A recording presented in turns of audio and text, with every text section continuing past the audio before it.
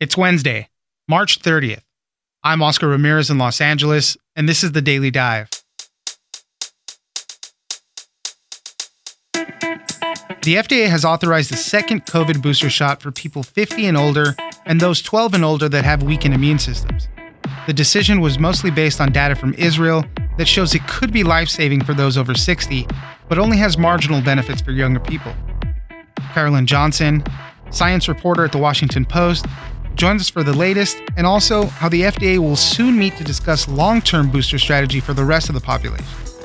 Next, Florida Governor Ron DeSantis has signed the controversial Parents' Rights in Education bill, known to opponents as the Don't Say Gay bill.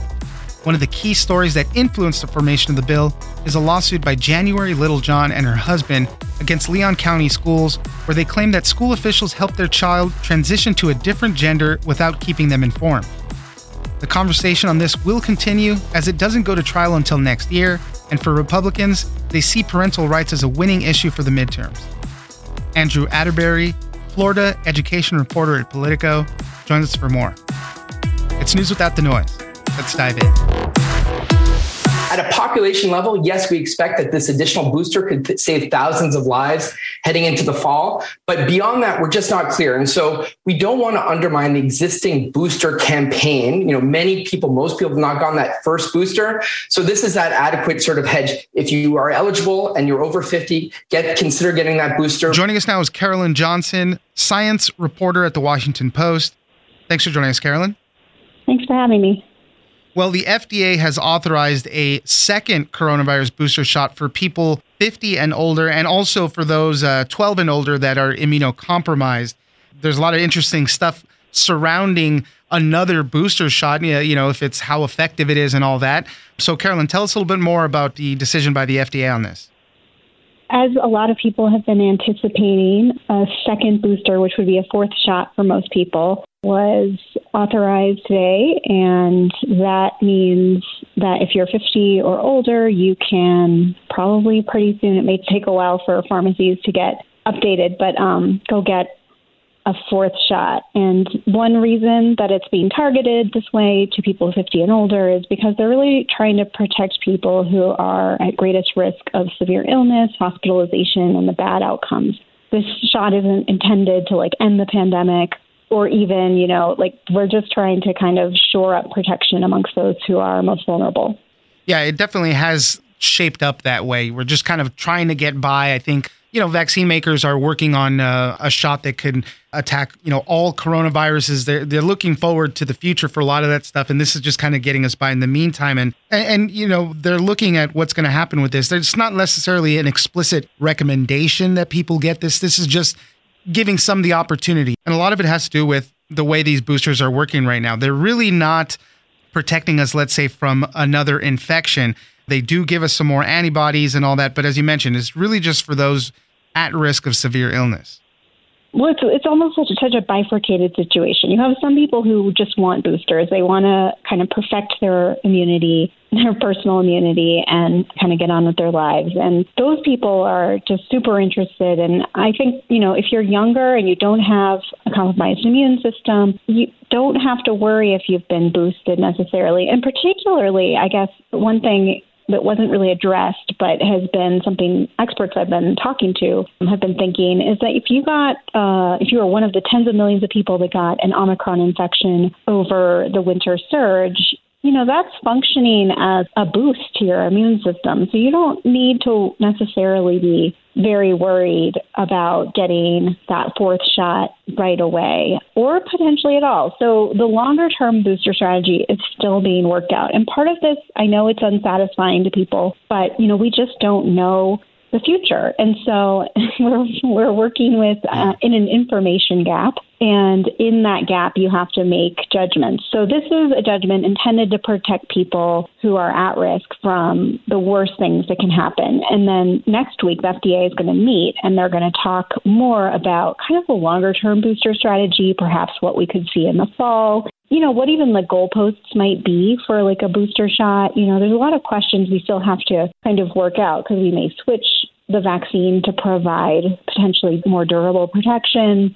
But a lot of these studies are also still ongoing. So I know it's everyone's kind of waiting for what they should do next. But Right. I think this was clearly targeted to segment of the population. Now, a lot of the information that was used in support of this booster shot, this additional booster shot, has been limited and mixed. A lot of it comes from information we got from Israel, where they're already doing this fourth booster shot. So tell me a little bit about that, because a lot of people say that that fourth shot might not be providing that much more protection than that third shot. So just fill us in on what was happening in Israel with all this. Our data is super imperfect, so it's really hard to draw conclusions. Every study has flaws, and these are also really early studies. We haven't necessarily seen them go through all the rigorous peer review that would be normal before you saw these results. But because of the urgency, we're seeing clearly some Israeli data that shows for people over 60, which is the people they offered fourth shots, that during the Omicron wave there, they saw a protection against death and severe illness. So there's a number of Israeli studies showing that. And of course, there are kind of critiques of them and stuff, but this is a lot of the kind of impetus for today's action. Separately, they also had boosted some healthcare workers in Israel, which are people of all ages. And there is where you saw this more mixed and also potentially transient effect of these boosts. So first of all, when they extended a fourth shot to people who weren't necessarily older and at risk, they found, your antibodies go back up kind of to the third dose level, which is good, but it doesn't protect those people against infection very well. And because those people are at very low risk for severe illness, they all had mild or negligible symptoms. Right. So even if they had 3 doses or 4 doses. So, it becomes more uncertain. There's not nearly an impetus to boost those people.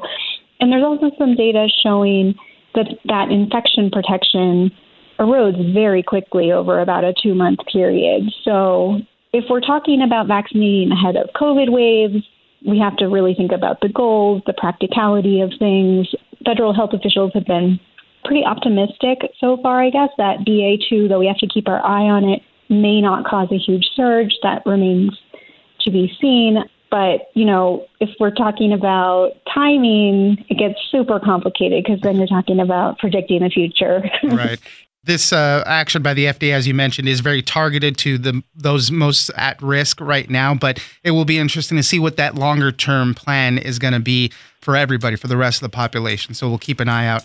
Carolyn Johnson, science reporter at the Washington Post. Thank you very much for joining us. Thanks for having me.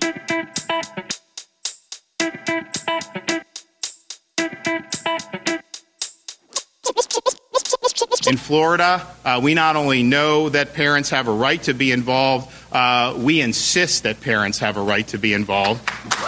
Joining us now is Andrew Atterbury, Florida education reporter at Politico. Thanks for joining us, Andrew. Hey, thanks for having me. I'm glad to be here. Well, let's talk about this Florida bill that just passed. It's been called by opponents the Don't Say Gay bill. The interesting part about this is that it really had its genesis about 2 years ago. It didn't originate kind of in the legislature. This kind of comes from a lawsuit and a conversation that a mother was having with their 13-year-old teen, talking about, I guess the teen said, I might be non-binary. And it kind of rolled into what was happening at school. The mother, January Littlejohn, said that she felt like they were keeping things from her, the school was, and coaching maybe the child into, wanting to change their name, all sorts of stuff that was happening. It kind of has its basis a little bit in this. So Andrew, if you can help us walk through some of this, just so we can understand the whole thing. That lawsuit, it came up time and time again as the bill, the Parental Rights Education Bill, or Don't Say Gay is what it's been called. By the way, this is a side note. Republicans in Florida absolutely hate that. They hate that name. I kind of joke around and say it's the Don't Say Gay bill, because if you ask if you ask Governor Ron DeSantis, you ask the Speaker Chris Sprowls in the House, if you ask him a question and say "Don't say gay," they'll pretty much cut you off right there and say. And I've seen the governor do this multiple times. So cut him off and say, "Does it say that in the bill? Does it say don't say gay?" So that is something that is just a perfect example of how this is such a flashpoint. Even that name has just caused such a big issue. But back to your question. So the lawsuit that is involved with Mrs. January Littlejohn, it kept coming up as this bill arose in the legislature for each hearing. And Mrs. Littlejohn also testified as well and told her story. It sounded like it was almost like the perfect example of why this bill would be needed, according to Republicans. And after session, I sat down and actually had more time to read into these lawsuits and learn more about them. And it really is an example for everything that Republicans in Florida are trying to do as far as like parental rights. If you read the lawsuit, the parents claim that they're, like you said, they're basically kept in the dark about decisions involving their child's gender identity, and that like some of these decisions were made behind their back and they didn't get told about it.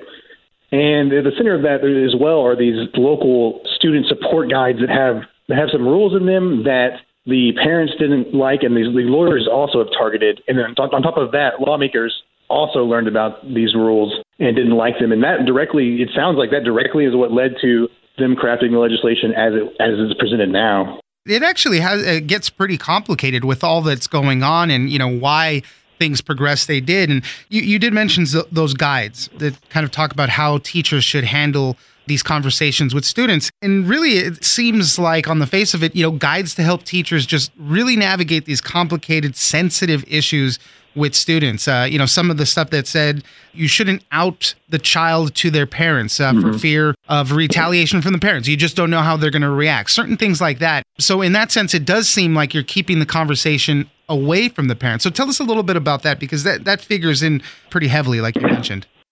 That hits on a point that Democrats made throughout the process of this bill coming up. They argued that not all parents would be supportive of their children if they came out as either non-binary or gay or anything else. And that they argued that if you do this, then you will out some kids to their parents, and it might put them in a very bad situation. Like some of these guys even mentioned, I think one guy even says, if you out them, you could literally make them homeless, which is a point that the Democrats made throughout session. And I think data would show that is possible, that could happen. But at the same time, in Florida, under Republicans, including Governor Ron DeSantis, that just does not fly with their stance on parental rights. Right now in Florida, Republicans, and when it comes to education, they're putting that in the front. Everything is about parental rights, giving parents the power to help their kids, to know what's going on in education, whether it's this bill, the parental rights education, or Don't Say Gay bill. There was a bill about transparency in what kids are reading in school, what books are available in school, trying to get more attention on that. There was a bill restricting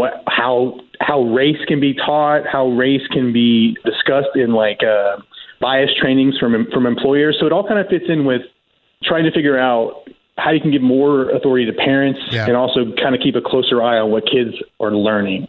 Yeah, Republicans see this as a winning issue, especially coming up into the midterms. We had the governor's race in Virginia. Parents' rights in schools was a huge issue then, and the Republican won in that race. So they see this as something that they can really hang their hat on. And the bill is titled Parental Rights and Education. So what does the bill do specifically? Because it has to do with a lot with kindergarten through third graders. And that's the thing. This bill has two real important provisions, and one of them has gotten way more attention than the other. And that's the point you touched on. It says that schools can't teach. They can't have lessons around gender identity and sexual orientation for kindergarten or third grade. People have been really upset by that, and it's been a really divisive thing, because if you just look at the language, you probably say, okay, that seems pretty standard. Of course, though, what a lot of people argue is that this isn't being taught in schools now anyway. So the bill goes further to say that you can't teach about gender or identity or sexual orientation above third grade unless it's age appropriate, which is another kind of vague term in the bill that's given people a lot of heartburn. They think that the way that it's written in that language specifically would have a chilling effect on people mentioning anything about their families if they were LGBTQ, or even they're telling their own stories about that kind of thing. So that has given a lot of people issue. But of course, Republicans point to the language that seems, if you just break the language down by itself, it seems pretty non-controversial. That's their big point, is that how can you say this is bad? And they try to flip any defense or any argument, they try to flip it right back on people trying to make it. Let's talk a little bit more about January Littlejohn and her lawsuit against the school district in there, and what was happening with their specific thing, because I guess they came to find out later that I guess some administrators, counselors or whatever were meeting with the child for some weeks, trying to talk to them more about how they felt. And, January, the mother even emailed one of the child's math teachers telling them, I don't want them to change their name because that was one of the things that the child wanted to do, change their name to reflect more how they felt. So let's talk about some more specifics about that case. Sure, and it goes back to parental rights. In this case, the parents, they believed that it was their right. And at this point, they were saying, like you said, they weren't totally on board yet with the student changing their name. This was a 13-year-old at the time in middle school, changing their name and perhaps changing their gender identity. And they talked about it at home, and they talked about it going into like the next school year. And they said that they didn't want them to change all that stuff officially at school. They weren't sure about it in the lawsuits, what they said. But then after school one day, they had a conversation and learned that there was a gender transition plan they were working on for the students that the parents had no idea about. And that is the crux of that case, and it's all tied back to these support plans. But there's another case that the same lawyer is working on in Clay County, which is a similar, almost not exactly the same, but a similar thing where parents were, according to these lawsuits, kept in the dark about these nuggets of information about their child's gender identity. And there are also similar lawsuits in other states as well. So this is something that you're starting to see more and more in the courts. People claiming that decisions about like gender orientation and identity are being made without parents really knowing, and that schools are kind of unilaterally stepping in as like de facto parents, or as one lawmaker said, he tried in arguing in favor of the bill, he said, children aren't wards of the state. Basically, parents are the ones who need to have these rights, not us.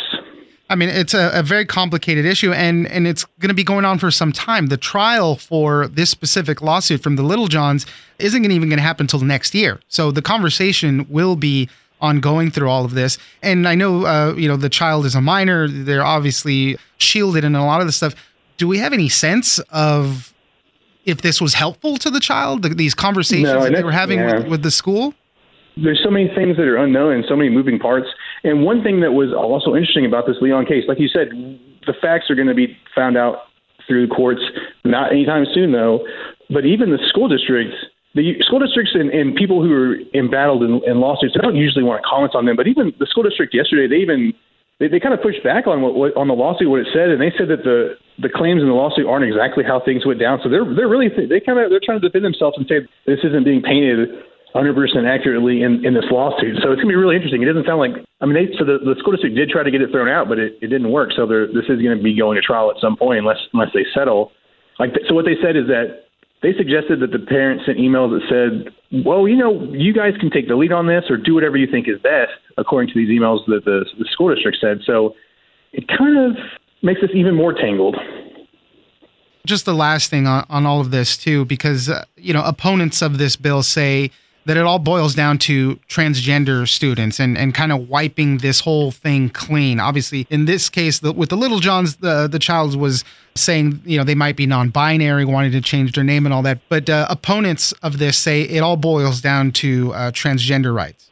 I mentioned this earlier, how this all stuff kind of ties together. Like, for instance, the book, another bill that Florida lawmakers passed this year and that was recently signed by the governor is, like I mentioned earlier, to take a harder look at what books they're allowed to read and what books are in the libraries and classrooms. And a lot of the books that lawmakers and the governor cite as being why this bill is necessary are books involving gender identity and transgender issues specifically. So you look at that and then you pair it with this bill, and people in the LGBTQ community are really upset by that. They think that it's a larger attack. And so when people try to flip it and say, well, this language is really not that harsh, people argue, well, it's not about that. It's the message you're sending, and that you're trying to basically attack a whole subsect of the population through legislation like this. So that really shows why it's so divisive. It's just got so many layers.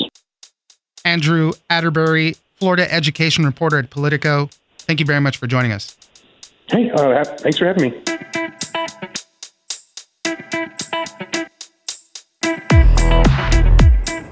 That's it for today. Join us on social media at Daily Dive Pod on both Twitter and Instagram. Leave us a comment, give us a rating, and tell us the stories that you're interested in.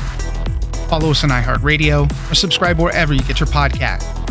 This episode of The Daily Dive is produced by Victor Wright and engineered by Tony Sorrentino. I'm Oscar Ramirez, and this was your Daily Dive.